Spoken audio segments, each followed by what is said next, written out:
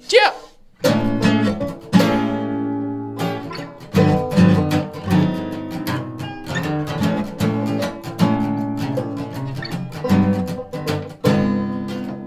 Hello, I'm Soraya Kaiser. And I'm Sarah Bakeman. And we are the podcast hosts for the Human Solutions podcast.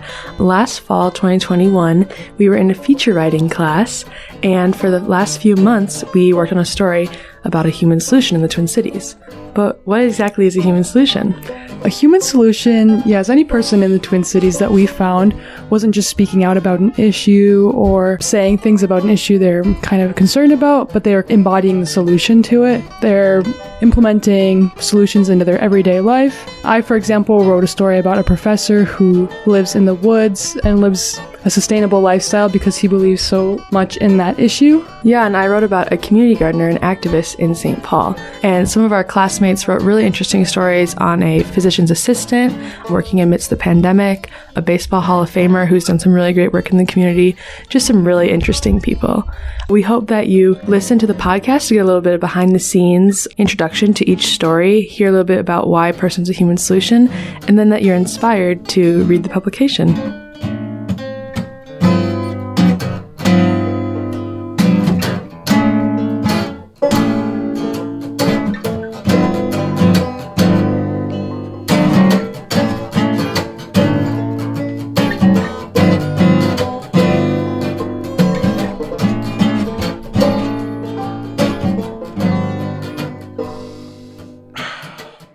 Hello and welcome back to the 7th episode of the Human Solutions podcast. I'm Sarah Bakeman. And I'm Soraya Kaiser. And today we have a very special guest, Ariel Dunleavy. Yay! Hi. Welcome on the podcast. Thanks for having me.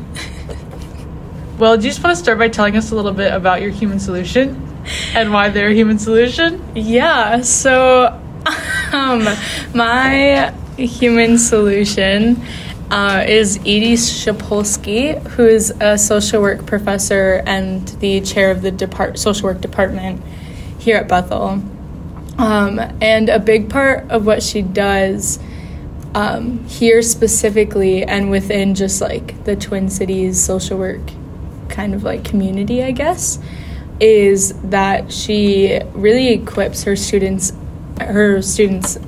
like in social work in a way that other programs in the United States don't.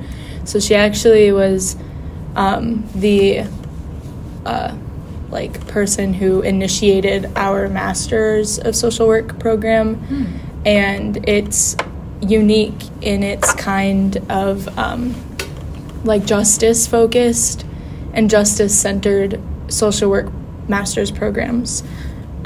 And as far as I know and as far as she knows, it's the only one in the country that's like that, which is super cool. And so she does a lot with social work students and making sure that they are super action and justice driven while still intertwining their faith in a way that is unlike what you see other places.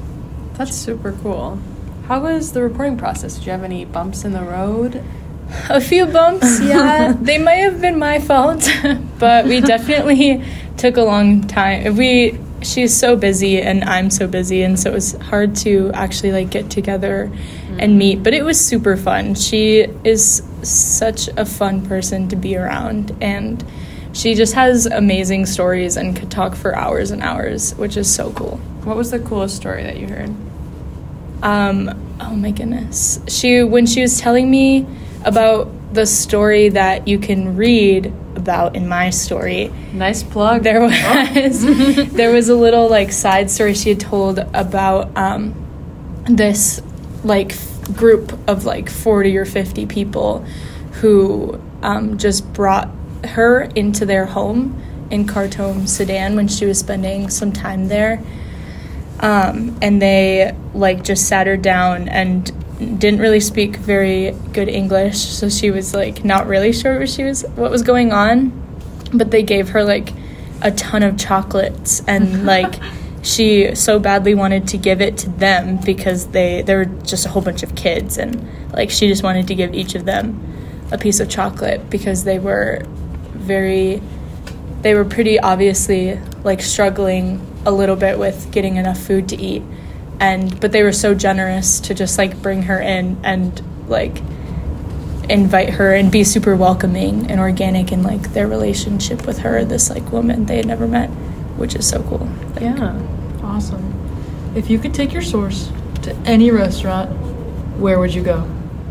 I would take her to Good Earth in Roseville.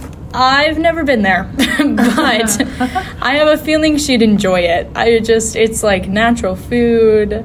It's got like a hippie vibe, I've heard. I think she would just... She an organic type of gal? Yeah. She has like 7 dogs and like... Oh my gosh. She's on ski patrol. Like, quite crunchy. What a lady. That's so cool. What is one thing you've learned from this experience? Oh, man. I've really learned to like slow down and enjoy what people are telling me in interviews.